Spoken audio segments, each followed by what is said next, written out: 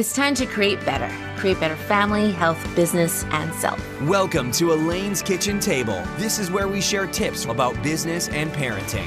Being a mom of three, CEO of the award-winning company Easy Daisy's speaker and educator, you're going to learn the tips and secrets of successful and incredible people. Elaine wants you to be inspired, challenged, and motivated, and that person you want your kids to grow up to be. This is Real Talk for Real Life. Hi, welcome back to part 2 of our conversation with the amazing author Ann Douglas. So if you've ever wanted to write a book or someone has said you need to write a book, you do not want to miss this episode. So here we go. Now, last year you taught an online course and it was called How to Trick Yourself into Writing a Book. Yes. Crazy. Why is it necessary to trick yourself into writing a book? And it's so hard. People have a hard time wanting to start a book. They want to write a book, but that starting part is really hard, and it could be frustrating, discouraging, low self-esteem. And I'm probably starting to answer this question myself. Why do you need to trick yourself into writing a book? Well, it's such a daunting thing, right? Like if I ever said to myself, sit down in front of the computer, put your fingers on the keyboard and write a book, I could never do that in a million years. So I have to break it down into all those little steps that we were talking about. So like right now, I'm in the process of filling my third one of these big, spiral notebooks full of notes, handwritten, because that's less anxiety producing for me, right? Just to sort of dump the ideas from my brain. And then I can sit down and I can type up all my notes. I can start moving chunks of things around and I can go, wait a minute. I already have 20,000 words worth of content and I haven't even started. That's much less terrifying than, blank screen, 0 words and trying to figure out how do I make it to 80,000 words. So it's partly been my strategy, like just finding baby steps to get into a book project, because years ago when I was working on the second edition of the Mother of All Pregnancy books, I had a terrible depression and I really did have writer's block. I know some people say writer's block doesn't exist. I will fight people on that because it totally does. And I think it does. I had that in university. Of course it does. Yeah. Yeah. So maybe some people have been lucky enough not to experience it, but I know I experienced it and it was torture. And I really remember thinking like, if I'm a writer who can't write, what the heck am I? It was like an identity crisis. But what I did was I literally tricked myself into doing the revisions. I would say to myself, you're not actually working on the revisions. You're just making notes for the revisions. And then, as I said, type up the notes and then start moving things around. And then next thing you know, you're into the book. And even when I'm into the writing groove, last time I wrote my book, Happy Parents, Happy Kids, I told myself that I wanted to sort of like visually track what I was doing. So what I did was I got Post-it notes and every Post-it note counted as 1,000 words. So every time I wrote 1,000 words, I'd put it on one of the patio doors. I actually have photos of this online somewhere. I can send you a link later if you'd like to see it. And it literally was like a wall of Post-it notes. And so it's torture at first, right? It's like, I have 1,000 out of 80,000 words done. I have 2,000 out of 80,000 words. But once I get to about like the 30 or 40,000 word mark, then you're at the top of the hill. You're at the halfway mark. And now it's like, and now I have 5 more done and 5 more. And now I'm across the finish line. So it's very much a sort of a psychological strategy. So last year I turned this into an online course. It had been an in-person workshop. And I worked with a group of 25 different writers over a 6-month period to walk them through all these things. And I have to say, things were going brilliantly until March 1st, 2020. What happened at the beginning of March? We had a pandemic. People got a little off track. So some of the people are still working on their book proposals, but I have great faith that these brilliant books will ultimately find their way into the world, but not ever scheduling another course during a pandemic. No kidding. Okay, 2 questions. 2 questions then is, one is you say the magic number of 80,000 words. Is that just a ballpark, or like just as an example, or do most books have to be 80,000 words?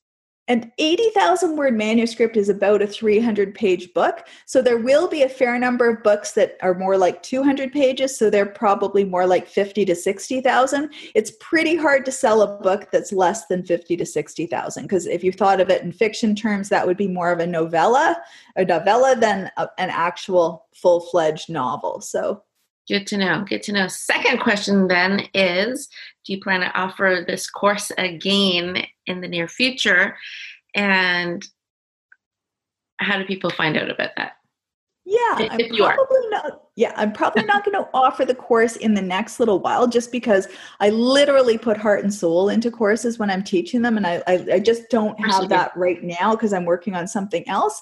But I will in future at some point, and there are newsletters on my website. If you want to be notified of my next writing workshop, you can sign up for that. But in the meantime, I'm always happy to mentor people one-on-one, and I'll be very upfront. I charge $100 an hour for my time, but I'm extremely efficient with my time. So depending on what somebody's doing, if they have a few questions, maybe an hour of my time is all they'd need. Or if they want me to help guide them through the process of writing a book proposal, I find a lot of the times that's more like 5 or 6 hours, and so on, right?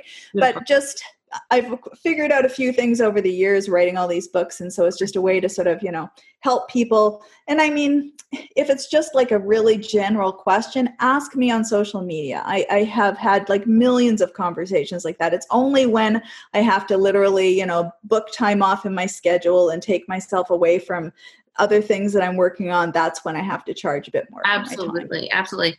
Yeah. So, Anne, if someone is listening right now and they wanted to take you up on this one-to-one mentoring, where can they reach you? You mentioned Instagram, and where else can they find you? Well, I pretty much live on Twitter, which speaks volumes to my mental health at this point, right? So I'm Anne Douglas on Twitter, or on Instagram, Anne M. Douglas, and you can also just go to my website, which is annedouglas.ca. So pretty easy to find me. Perfect. Now, I'm very excited to ask you, because we've been talking about writing books, and I know that you are working on a book right now. And I would love for you to tease us a little bit and share a little bit about this new book of yours. I just wanted to say, Anne, you are incredible. And if you're listening, you need to catch her on episode 90, where we talk about how to parent through the storm. Parenting through the storm, and just so many valuable tidbits there that has been a blessing to me too. So I want to say thank you, Anne.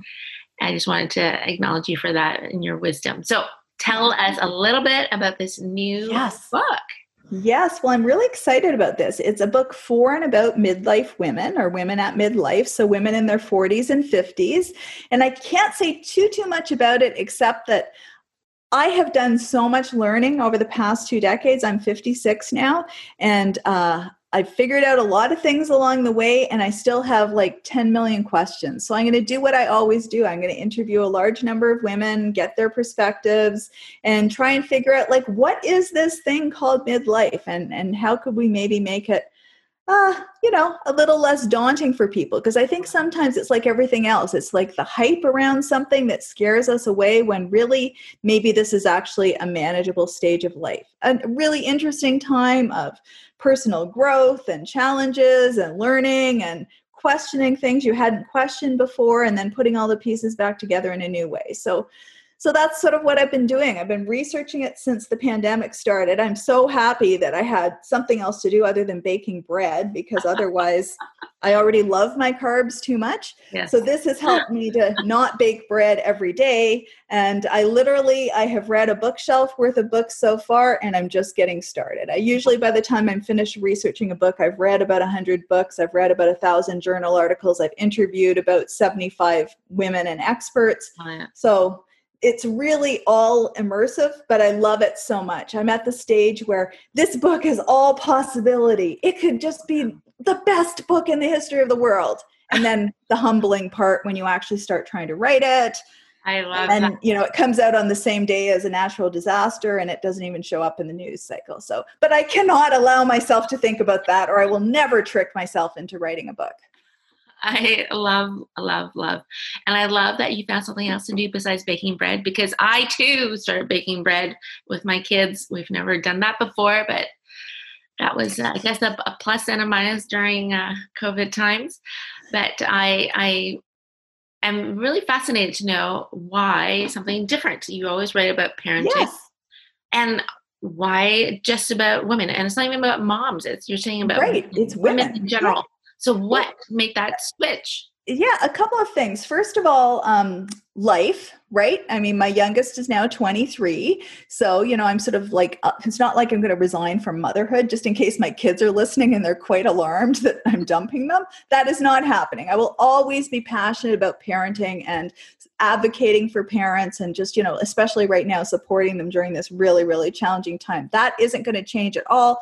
But in terms of what I'm living and my day-to-day reality, it is so much about self-compassion and self-acceptance and figuring out who I am and how I fit into the world. So I'm passionate about that.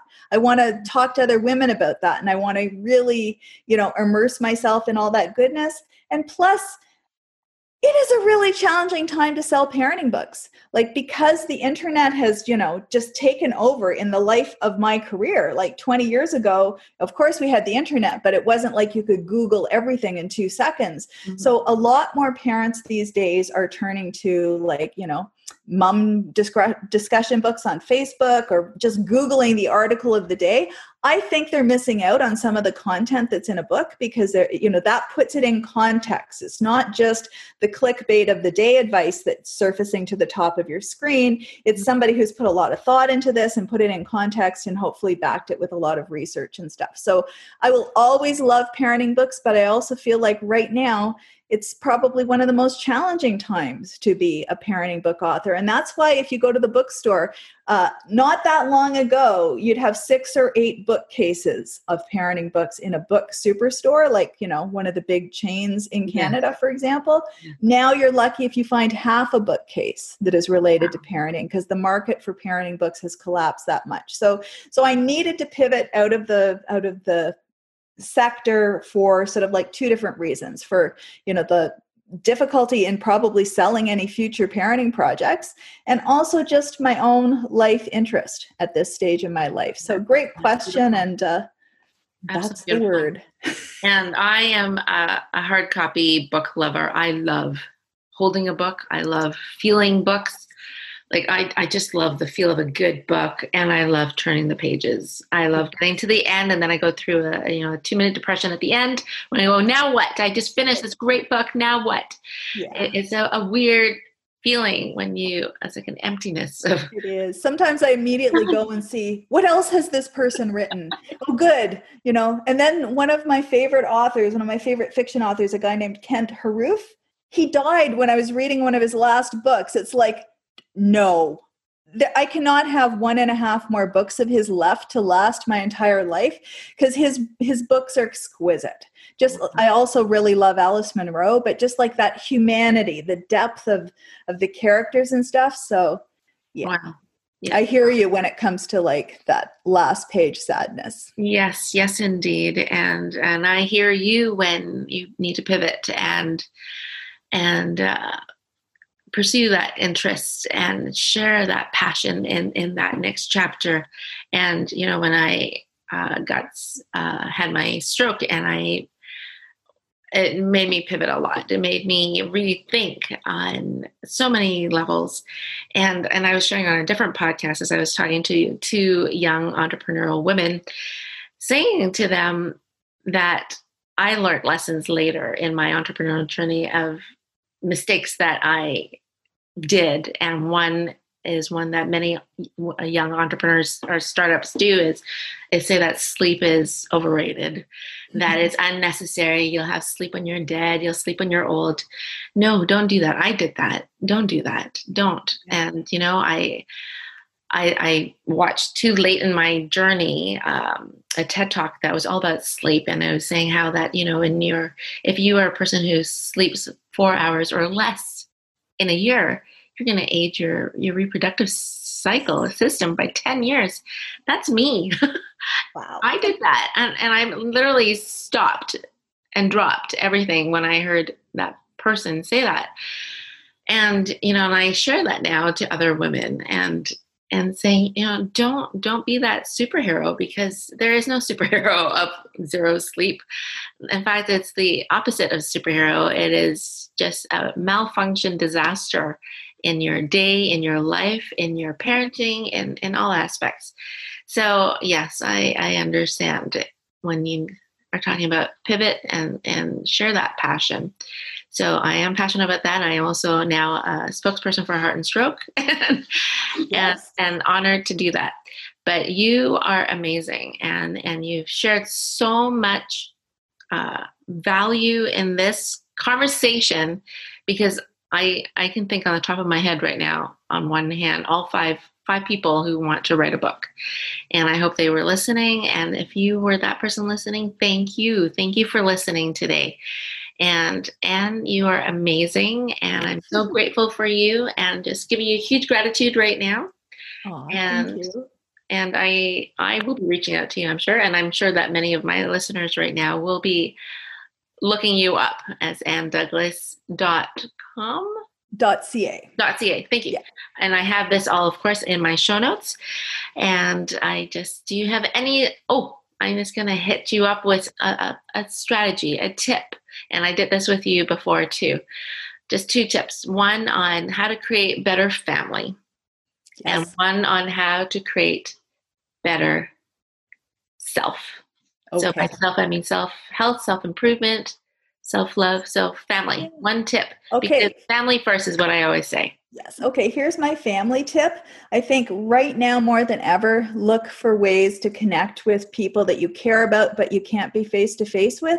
So I recently made these pandemic care packages, and I sent them out to my 4 kids and my 3 sisters. And I just put one together for my dad as well, just because the holidays I don't think are going to be quite normal this year. And I really wanted to sort of send them things to make them feel good, like candles and soap and a cute Boston Terrier set of coasters, things that people really need. And it made me feel so good to do that. So recognize that taking care of other people in a nice way actually is a gift to yourself, because it makes you feel really good, right?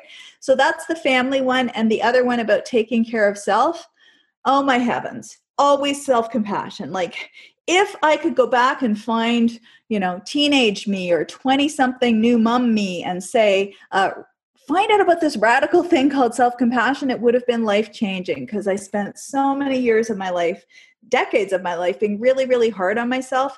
And now when the wheels fall off the bus, I'm a guest on something and the technology won't cooperate, instead of getting really freaked out, just saying, like I did in an earlier thing today, like, it's just a bad technology today. Like, all the tech is conspiring against us. And some days are like that. It doesn't mean that I'm like a bad person or that I was irresponsible. It just means like, I had a tech glitch, and everybody else in the room, put up your hand if you've had a tech glitch during the pandemic. It's like, is there anybody who doesn't have both their arms raised or who isn't crying? I don't think so. So definitely self-compassion, and just finding your people so that way you can support and encourage one another. Be really selective about who you connect with on social media. Don't just connect with people who seem to have their act together. Find people who are open and vulnerable. And if you ever want to hang out on a social media feed where somebody openly shares their mistakes, follow me.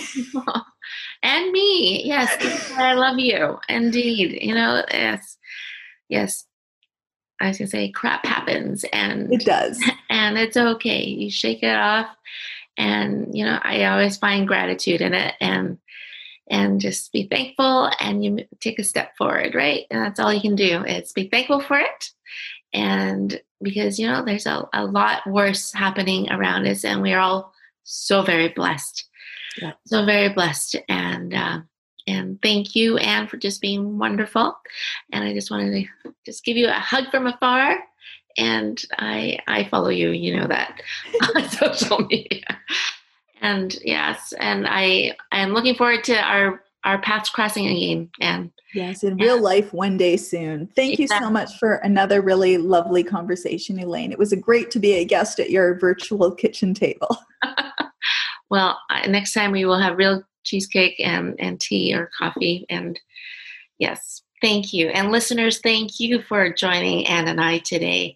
And I'm sure that you grabbed a bunch of tidbits or are inspired to write a book, or at least trick yourself into writing a book now. And please do look up Anne in our show notes, and look up Anne Douglas in social media and annedouglas.ca. And thank you for listening. And I'm always so grateful when you write to me and share your thoughts with me, and I always reply. So thank you, and have a fabulous day. And have a fabulous day. You too. Bye, everybody.